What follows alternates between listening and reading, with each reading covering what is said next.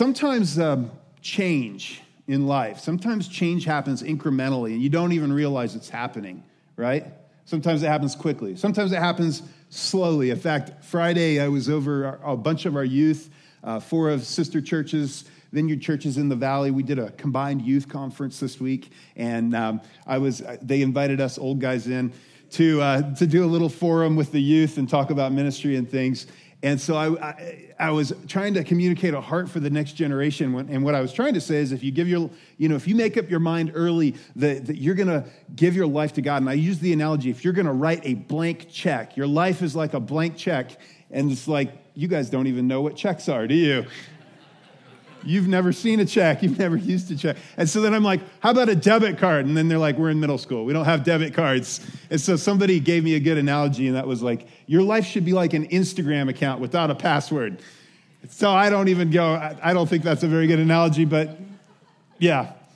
And then I got to talk about a little bit later about this time when God really moved in my life, and I dialed up the internet in this experience, and they just stared at me blank eyes, right? Sometimes change kind of happens incrementally, and you look up and you go, wow, everything's changed, right? Sometimes things fundamentally shift in a moment, like in 2008. I still remember it vividly, watching the Apple keynote address where Steve Jobs unveiled the very first iPhone.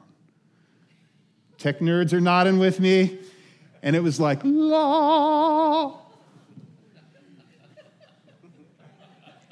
And most of you aren't tech nerds. You don't even care.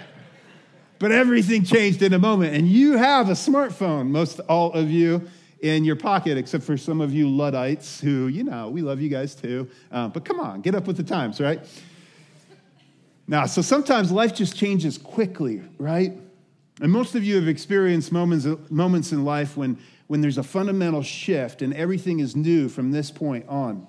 Sometimes it's kind of a surreal moment or a life-changing event, like you got married, right? And your bride walks down the aisle, and all of a sudden you realize everything's different from this point on. For some, it's the birth of a child, and now you're holding your new child in your arms, and you have no idea how life is different forever from this point on, right? Parents, it's like everything's changed.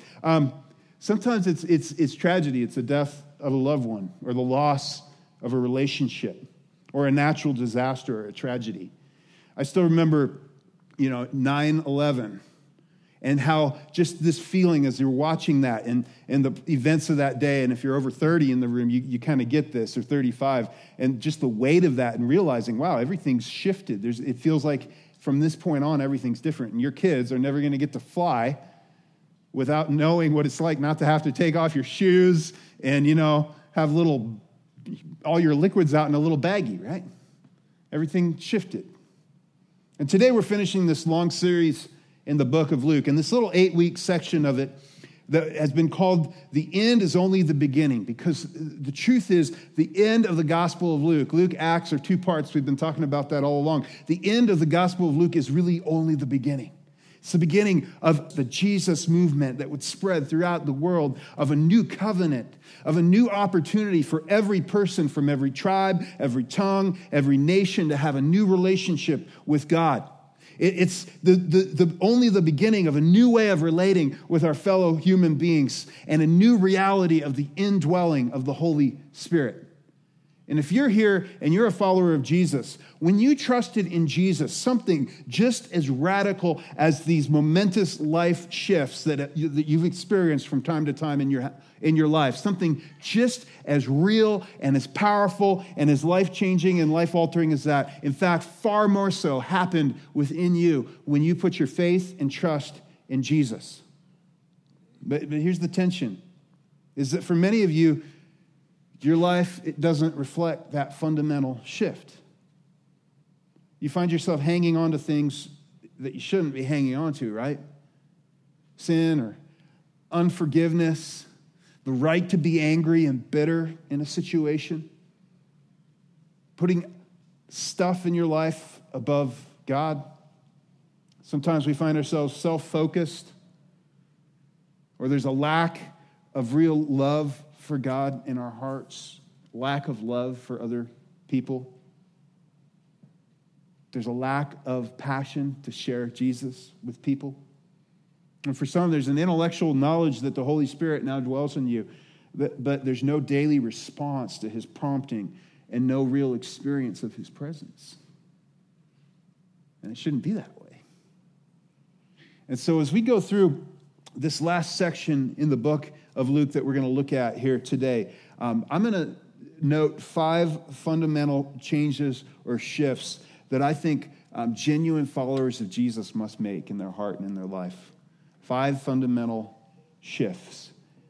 And so I want to invite you, oftentimes I just have one thing for you to remember, right?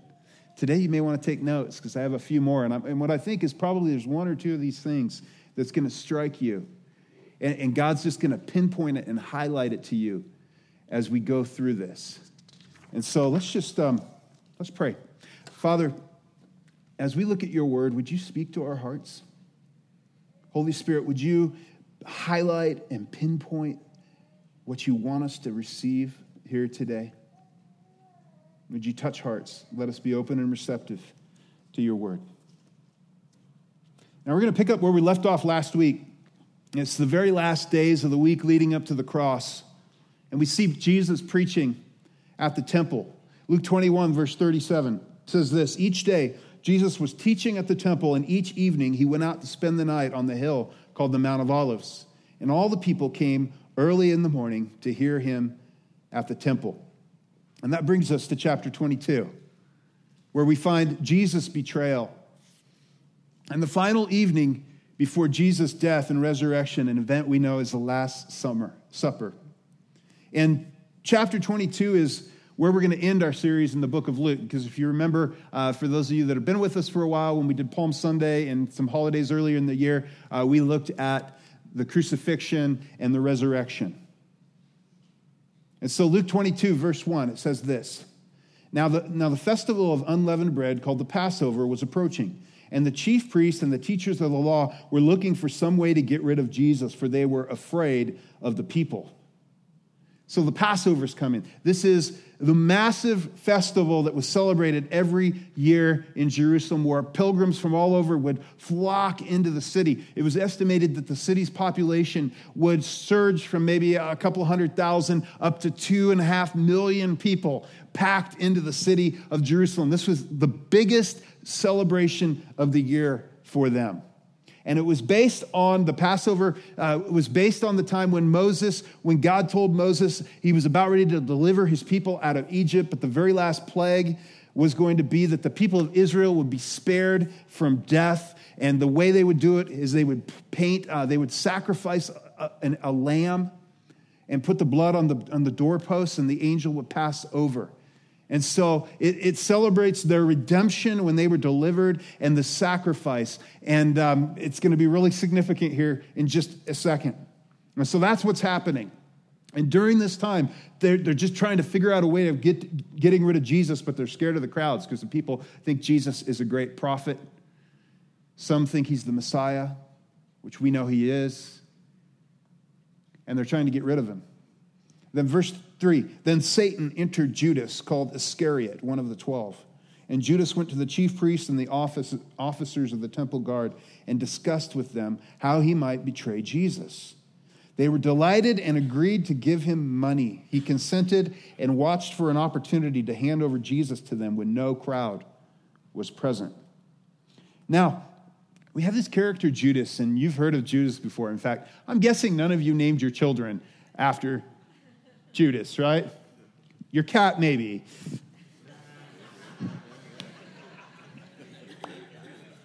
Had to get that in there. But Judas is a tragic story. And what you see with this guy is I went through and read the different gospel accounts as I was preparing this week. And what you saw is Judas, this didn't just start when he allows Satan to influence him in this incredible way. He was allowing the influence of the power of the evil one to influence him all the way along. We find out in another section, he was the treasurer of Jesus' ministry, and he would steal from that. He would help himself to that from time to time. And there's been this thing, as you put the accounts together, you get this picture of this guy who he's part of this Jesus movement thing, and he's waiting for Jesus to become king. And he is, he wants to be, when Jesus comes to power, he wants to be right there with Jesus. He wants to reap all the benefits of it. And as he watches Jesus, Jesus just isn't meeting his expectations. It's not going the way. And every time Jesus gets an opportunity to become king or to lead a revolution, he blows it. And I think, this is some speculation, but I think what's going on in Judas' heart, what you see is just a short time before this in Bethany, right before Judas goes to the chief priests, there's this lady that comes in and she anoints Jesus with this incredibly, incredibly expensive perfume. We're talking like a year's wages. And Judas sees this, and he is just, he's ticked off about this. He can't believe of this waste of finances. And maybe it's the thought of, if Jesus, you're going to just waste money, because Jesus says, don't bother her. She did something beautiful for me. She's preparing me for burial. And Judas is like, what are you talking about, burial? You're blowing all these funds. If you ever want this movement to get it everywhere, you got to take it to the next level. And I think what Judas is going on, because we know the story, and he ends up full of regret. I don't think he ever thinks that Jesus is going to be betrayed and condemned to death, because Judas has watched this guy walk on the water, right? He saw him feed the 5,000. One time they tried to arrest him, and he just slipped right through him. So Jesus is like, nobody can touch Jesus. And so at some point, something clicks over in his heart, and he's like, I got to get something out of this. I got to get something out of this. And so he sells this for 30 pieces of silver. And I think maybe there's something in the back of his mind thinking, I can manipulate Jesus. I can get Jesus to step it up. Because maybe he'll have to admit or do a sign now if he gets arrested that he's the Messiah. And actually, we'll get him to take the next step. Or he's just thinking, at least I'll get something out of this, out of these years I've blown following this guy. We don't know exactly. We do know he ended up full of bitterness and regret. And after Jesus was condemned to death, he went in and threw the money back in. And he died a horrible death, full of regret. And the first thing I want you to write down that I think is a necessary fundamental shift for a follower of Jesus is this, that you in your own life, you shift from your agenda to God's agenda. We shift from our agenda to God's agenda. And so often, followers of Jesus, I think there's this thing that followers of Jesus like to believe in Jesus, and we like to maybe be part of the church thing and the community and all that. But when it actually comes down to following Jesus, that's a little bit harder step. Of saying, Jesus, you have authority in my life and I'm going to follow you.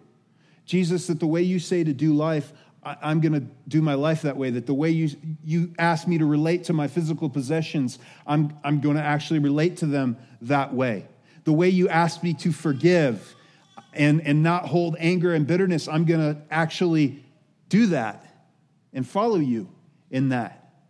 When you say to seek first your kingdom, that your kingdom would be first priority in my life, Jesus, I'm going to live like that. It's one thing just to believe in him, but to take the shift of that I'm going to follow you, that I'm going to make your agenda my agenda. And the thing you see with Judas is he had an agenda, and Jesus' agenda wasn't matching his agenda. And he turned against him at that time. I think a lot of times followers of God, we try to manipulate God into doing our agenda for us in all sorts of different ways. One of them is, we think, I'm going to, show up at church. Maybe I'll serve. Maybe I'll give. Maybe I'll do this. Or if I just have enough faith in this area, I can just somehow get God to do what I want him to do, even though it's maybe not part of his plan, but it's my plan. And if I could just get God on board with my plan, everything would be good. But but it's about his agenda. It's about his kingdom.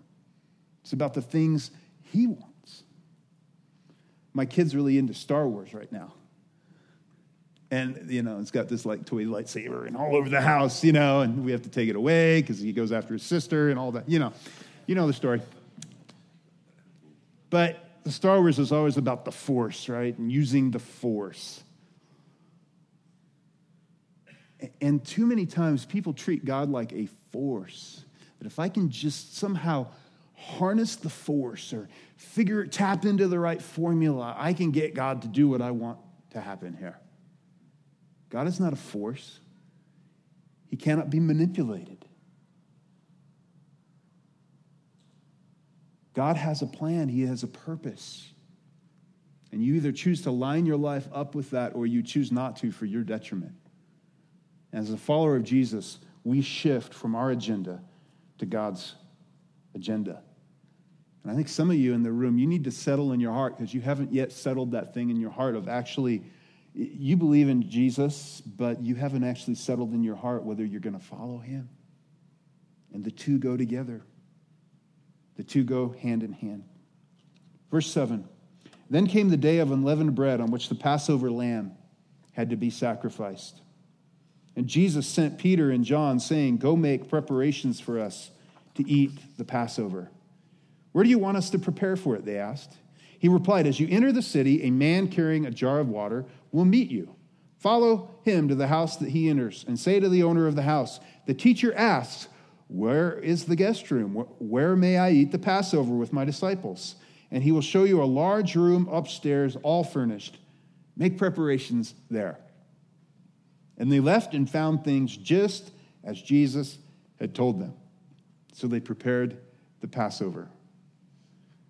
That's cool because what was unusual about that is they said, you'll see a man carrying a jar of water, which is something men usually didn't do in the culture. So like, oh, okay. And it happened just like Jesus said. Verse 14, when the hour came, Jesus and his apostles reclined at the table. And he said to them, I have eagerly desired to eat this Passover with you before I suffer. For I tell you, I will not eat it again until it finds fulfillment in the kingdom of God. And after taking the cup, he gave thanks and said, take this and divide it among you. For I tell you, I will not drink again from the fruit of the vine until the kingdom of God comes. And he took the bread. Now, it's going to sound familiar because we read this, or the passage in Corinthians, it's just like it. Almost every month when we do communion here, we celebrate the Lord's Supper. He took bread, he gave thanks and broke it and gave it to them, saying, this is my body given for you. Do this in remembrance of me. In the same way, after supper, he took the cup, saying, this cup is the new covenant in my blood, which is poured out for you. Now, if you grew up in church, these words are so familiar because you celebrated this over and over. You've heard them read over and over. But let me just pause for a second and try to communicate how dramatic this moment was for them. Because they're sitting around, they're celebrating the Passover. And all of a sudden, Jesus makes this celebration that they've done since they were little babies, their earliest memories were this celebration. And Jesus basically says, this feast is all about me. It would be like me standing up here on Christmas Eve and going, yeah, there's a baby in a manger, and you're going to go home. But actually, this whole holiday is really all about me. And then you would go to a different church, right? If I ever did that, go to a different church, okay? I'm just telling you. Don't drink the Kool-Aid. Don't drink it. Don't do it. That's how shocking this would have been. As Jesus looks at them and says, this Passover is all about me. I am the fulfillment of this Passover meal. You see, as they sacrificed the lamb, and they had no idea, well, Jesus was telling them this, or what they were going to witness less than 24 hours later when they saw the perfect Lamb of God make the ultimate sacrifice so that sinners could have relationship with God. It was a picture. The Passover all along was a picture pointing to Jesus. Jesus is the fulfillment. And he stands up there and says, this is all about me. And this term, new covenant, this would have set off all sorts of bells in their hearts and in their minds. Because they'd heard this. This was what had been prophesied for hundreds, well, about 1,500 years at this point. See, Moses introduced the old covenant to the people. And Moses introduced the first covenant. Actually, in your scriptures, you have the Old Testament and the New Testament, right? The New Testament means new covenant. It's the same thing, one and the same. And the second shift that I think we need to make as followers of Jesus is this, that we relate to God as new covenant people. And let me explain what I mean by that. You see, God introduces the old covenant through Moses. It was a covenant that involved how do we relate to God? In the Old Testament, you keep the law perfect to your best of your ability. And when you fall down, you come and you make animal sacrifices every year, and you can walk away knowing you have peace with God. And for us, we look at animal sacrifices and think, how barbaric. But in the culture in ancient times, actually, the fact that you could just sacrifice an animal and know, until time to do this next year, I'm okay with God. It was amazing, right? But there was never an end to it. You had to keep doing this. You kept the law. And that was your framework of relating to God. And there were 613 laws. And God makes promises that if you, as a nation, if you stick with me, if you don't wander off into idolatry, I'll bless you. You'll live long in this land. But Moses, from the very start, he knows this people. He spent 40 years with them in the desert. He knows them really well. And he prophesies from the very start, you're not going to be able to do this. But there's going to be a time when God will give you a new heart to understand. And Moses prophesies the new covenant all the way back in Deuteronomy. He says, there's coming this time when God's going to change your hearts. When your hearts will be changed so that you may love him with all your heart and soul and live. He prophesies a time of restoration when they'd have a new heart to understand. And then Jeremiah talks about the new covenant. Jeremiah is another prophet that lived probably about 600 years before Jesus, about the time they were hauled off to Babylon, the exile, because they did not keep the first covenant with God. He says, this is Jeremiah 31, this is the covenant I will make with the house of Israel after these days, declares the Lord. I will put my law within them, and I will write it on their hearts. I will be their God, and they shall be my people. And a little later, also, I will forgive their iniquity and all their sins, and I will remember all their sin no more. And see, the new covenant is all about, or the New Testament is all about, it's God's promise to humanity to forgive sin, to restore relationship with those whose hearts are turned towards him. And it's about adoption, being adopted as his kids. It's about eternal life, and it's about the indwelling of his Spirit in us. See, because in Old Testament times, you would see the Holy Spirit work actively through prophets or leaders for limited periods of time. But Ezekiel, in Ezekiel 36, talks about the new covenant. He says, I'll give you a new heart and put a new spirit within you. I will remove from you your heart of stone and give you a heart of flesh, and I will put my spirit in you and move you to follow my decrees and be careful to keep my laws. And the new covenant's about the fact that now Jesus promises it. He says in John, he says, unless I go away, it's better that I go away. And we're like, what, Jesus? It's better that I go back to the Father because I'm going to send you the Holy Spirit. And if you're here and you've put your faith and trust in Jesus, the Holy Spirit of God indwells you. And that should change everything. It should change everything. Paul in Romans says, the Spirit you received does not make you slaves so that you live in fear again. Rather, the Spirit you received, slaves so you live in fear because you never quite know if you meet up to God's expectations. You never quite know if I've done enough. He goes, no.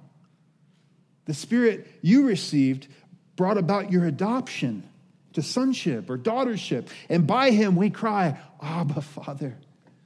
That we relate to God in a whole different way as our kind, generous, loving Heavenly Father. In Galatians, he says it this way, but when the set time had fully come, God sent his Son, born of a woman, born under the law, to redeem those under the law, that we might receive adoption to sonship. Because you are his sons and daughters, God sent the Spirit of God into our hearts, the Spirit who calls out, Abba, Father. Literally, daddy, intimate. And here's the thing we see about the Holy Spirit as you read in the New Testament. We're going to do a series and talk about the Holy Spirit more this fall. But something you see is that you can either choose to be filled on an ongoing basis, to invite the Holy Spirit to fill you up. It's interesting language. The founder of the Vineyard movement, Paul, the Apostle Paul, says the literal language in Ephesians is be being filled with the Holy Spirit. That there's an ongoing thing that as you wait on his presence, as you invite him to move and be active in your life, he continues to fill you in an ongoing, continuous way. And John Wimber, the founder of the Vineyard movement, he said, why do we need to keep being filled with the Holy Spirit? Because we leak. You've experienced that, right? You've had seasons or moments where man, it just felt like God was so active in your life, and then you leaked. And before you know it, you're caught up in the cares and anxieties of life, and God's the last thing on your mind, right? So it's this ongoing thing. You can choose to either walk in step with the Spirit or not. Paul says, walk with the Spirit, and you will naturally do the commands of Jesus. You will naturally love one another. You will naturally not be selfish. The fruit of the Spirit is what? Love, joy, peace, patience, kindness, goodness, gentleness, faithfulness, self-control. And when you walk with the Spirit, literally the terminology is stay in step with the Spirit. And see how a new covenant person relates to God is different than here's the list of things I've got to do, and I'm going to check off the box, and gosh, I'm going to try really hard to get it right. It's, I'm walking with you, and when I fall back, I've just got out of step with you. I'm sorry, Lord. I want to get back in step with you. I want to be empowered by you. Because the Spirit gives you the ability to actually do the things that he's called you to do and live the way and love the way that he's called you to love. So that's how a new covenant person relates to God. It's not on the basis of works, but it's through faith in Jesus, by his grace, not of works, lest anyone should boast, empowered by his Holy Spirit to live the way he's calling you to do it and to want to do it. And that's a fundamental shift that needs to occur in your heart if you're a follower of Jesus. And we also find out you can resist the Holy Spirit and you can grieve the Holy Spirit who lives within you. Jesus goes on in verse 21 to say this, but the hand of him who is going to betray me is with mine on the table. Talking about Judas again. The Son of Man will go as it has been decreed, but woe to that man who betrays him. And they began to question among themselves which of them it might be who would do this. Isn't me? Not me. Not me. Around the table, right? And then in the middle of this, a dispute also arose among them as to which of them was considered to be the greatest. I love these guys. This isn't the first time this has happened. Jesus has had this conversation with them before. But now on the Last Supper, when he's communicating, it's interesting because John has 5 chapters for this little, couple of paragraphs we read in Luke. John has 5 chapters devoted to the scene and what Jesus taught and what Jesus prayed for them during this time. Your homework is to go home and read John 13 through 17. 5 chapters. You can do it. It'll only take you like 15 minutes. And this has the whole conversation. Did you know Jesus prayed for you? He prayed for his disciples, and he prayed for you, all those that would believe because of their testimony. And it's interesting what he prays, and I'm not going to tell you. You got to go look it up.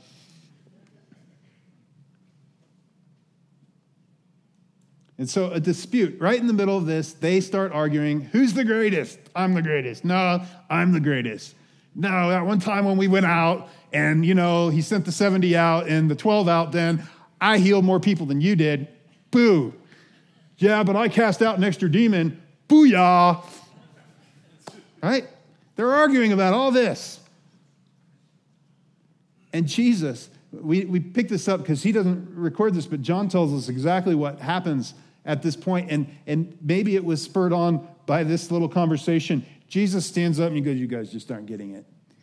And he picks up the basin and the towel. And he goes around and he washes each of their feet, which is something that only the lowliest of servants would do. It was icky.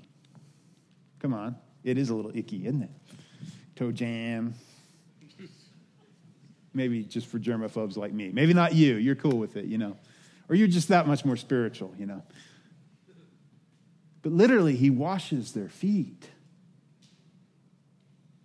And then he says, what I've done for you needs to be an example. You do this for each other. Jesus says in verse 25, Jesus said to them, the kings of the Gentiles lord it over them, and those who exercise authority over them call them benefactors. But you are not to be like that. Instead, the greatest among you should be like the youngest, and the one who rules like the one who serves. For who is greater, the one who is at the table or the one who serves? Is it not the one who is at the table? But I am among you as one who serves. And one of the fundamental shifts that a follower of Jesus must make is that we relate to others the Jesus way. And as you see in John's account, right after Jesus washes their feet, in the next coming, he gives them this amazing, amazing commandment. And it's funny because first he tells them he's going to go away to the Father, and where he's going, they can't come. And then he lays down the one ethic, the greatest commandment, the biggest deal. In fact, this will be the thing that defines how people will know they're followers of Jesus. He says, love one another. Love one another. A new command I give you, love one another. As I have loved you, so you must love one another. By this, everyone will know you're my disciples if you love one another. By this is the defining thing. You want to know what it is? You want to know when somebody looks at your life, the thing that goes, oh, wow, they're followers of Jesus. You love sacrificially. How? Well, he just washed their feet. He's about to go to the cross for them. That kind of dedicated love. You can't do that on your own. You can only do that by the power of the Holy Spirit. Because I'm telling you, you can't. We are selfish, aren't we, on our own? And only the Holy Spirit moving and working through us that can conquer that selfishness. It's funny because right after he says this, Peter's still spun out on that whole you're going away thing. And he looks up and he just totally missed it, right? He's like, where are you going, Lord?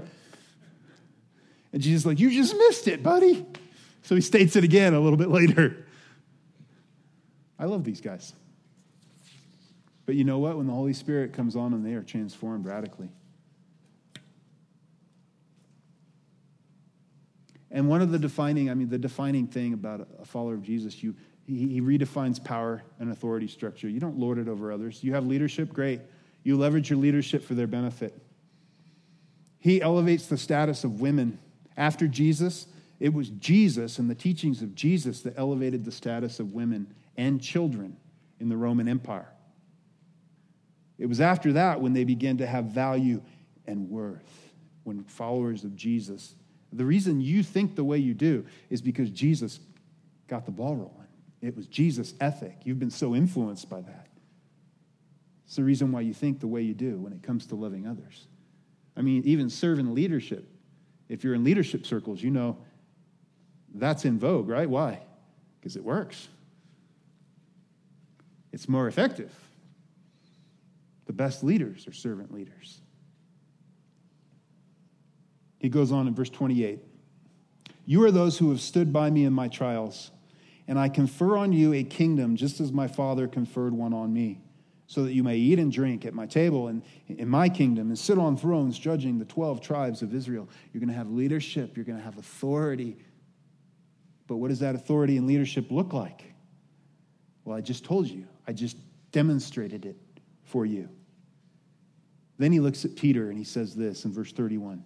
Simon, Simon, that's Peter's name his mom gave him. Simon, Simon. And you always know you're in trouble when your mama calls you by your full name, right? So Jesus has the nickname, Rocky, that he gives. That's Peter, Rocky. He's got a nickname for Peter, and then he calls him by his mama's name here because he wants to really get his attention, I think. Simon, Simon, Satan is asked to sift all of you as wheat. But I have prayed for you, Simon, that your faith may not fail. And when you have turned back, strengthen your brothers. But he replied in typical Rocky fashion, Lord, I'm willing to go with you to prison and death. Come on, we got this. He high-fives John over here, And Jesus looks at him and answers and says, I tell you, Peter, before the rooster crows today, you will deny 3 times that you know me. And that's exactly what happens just hours later. And Peter goes away and weeps bitterly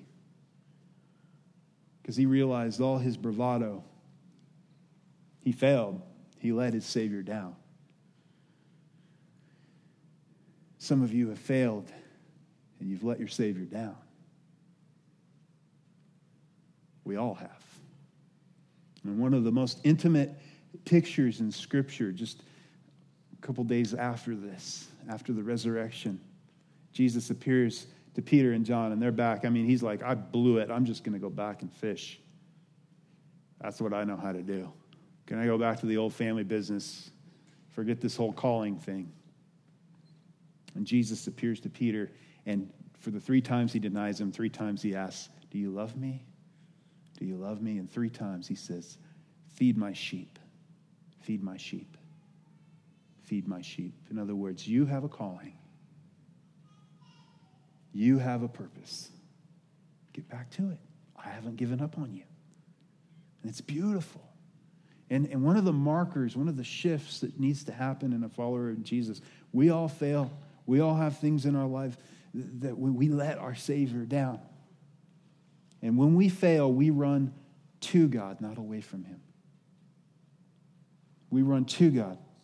When we fail, we say, Lord, I got out of step with your Holy Spirit. Would you fill me afresh? I want to walk with you. You ask for forgiveness and you run to God. Don't shrink back in shame. Right from the very beginning in Genesis 3, our tendency is to shrink back from God in shame, which Adam and Eve did. And a follower of Jesus runs to him because he recognizes he's the gracious Heavenly Father that loves you, that has forgiveness for you because of the blood of Jesus. You run to God, not away from him. Then Jesus asked them, when I sent you without purse, bag, or sandals, did you lack anything? Nothing, they answered. And then Jesus goes off into some word pictures, figurative language to let them know, hey, there's a shift happening here. I want you to know it's about to change here. He says this, but now, if you have a purse, take it, and also a bag. And if you don't have a sword, sell your cloak and buy one. It is written, and he was numbered with the transgressors. And I tell you that this must be fulfilled in me. Yes, what is written about me is reaching its fulfillment. And they don't get it at all. They're like a sword. They had these like daggers, which is pretty common for them to carry in the culture. They're like, hey, John, Thomas, you got a sword, right? You got that dagger? Yeah, here, pull it out. Oh, yeah, you got that sweet one with the, the inlay. Yeah, here. Look, Jesus. Look, Lord, here are 2 swords. We got it. They don't get it. And Jesus just goes, he rolls his eyes, I think. I don't know. He's like, that's enough. He's talking in word pictures here. Then they wrap up this Last Supper. In verse 39, Jesus went out as usual to the Mount of Olives, and his disciples followed him. On reaching the place, he said to them, "Pray that you will not fall into temptation." He withdrew about a stone's throw beyond them, knelt down, and prayed, "Father, if you are willing, take this cup from me. Yet not my will, but yours be done." And that's where we picked up when we did on Palm Sunday. We looked at the crucifixion, what Jesus went through. It didn't stop there, did it? 3 days later, he rose from the grave. And the last thing I want you to write down is this. The fundamental shift for a follower of Jesus is we follow Jesus and pray, "Your will be done." Kind of what we started with. We shift from our agenda to his agenda. And followers of Jesus, you're going to run into things consistently in your life where your will and Jesus' will for you does not align. Where what you feel pressured to do in a business environment does not match up with the truthfulness and honesty that you know you need to demonstrate. Where the bitterness you feel in your heart, Jesus says forgive, and you don't want to do it. Where Jesus says one thing about the way you live your moral life, but you're single and he's so cute.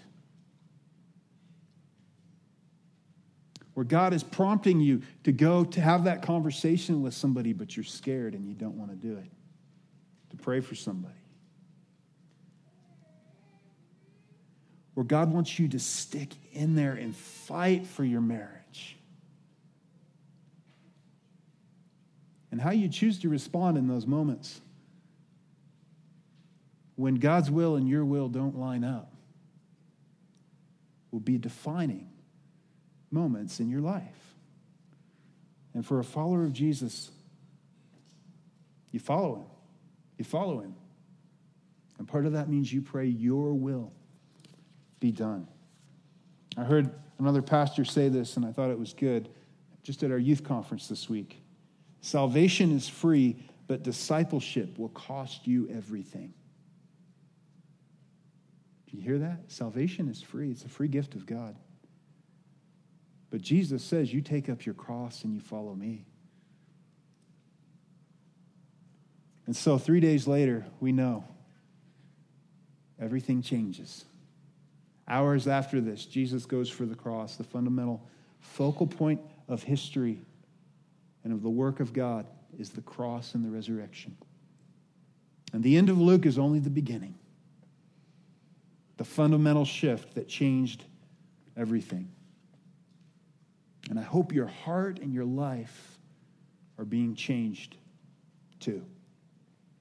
I hope you have a fundamental shift as a follower of Jesus.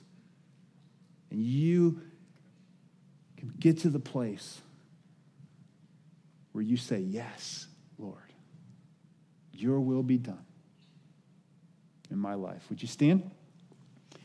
As we close in prayer, I just want to give some of you in the room an opportunity to respond. Let's bow our heads, close our eyes. And I believe in a room this size, there's some that have not yet said yes to Jesus.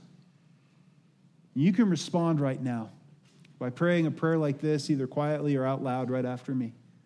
Lord Jesus, I believe in you. I believe you died and rose again. I turn from my sin. I ask for forgiveness. I want to follow you with my life. Forgive me, save me, welcome me into your family. Thank you. Lord, for all my other friends, I pray you would just show them exactly how this applies and that you would help them make a fundamental shift in their heart, that they're going to follow you with everything they have. We pray these things in the name of your Son, Jesus. Amen.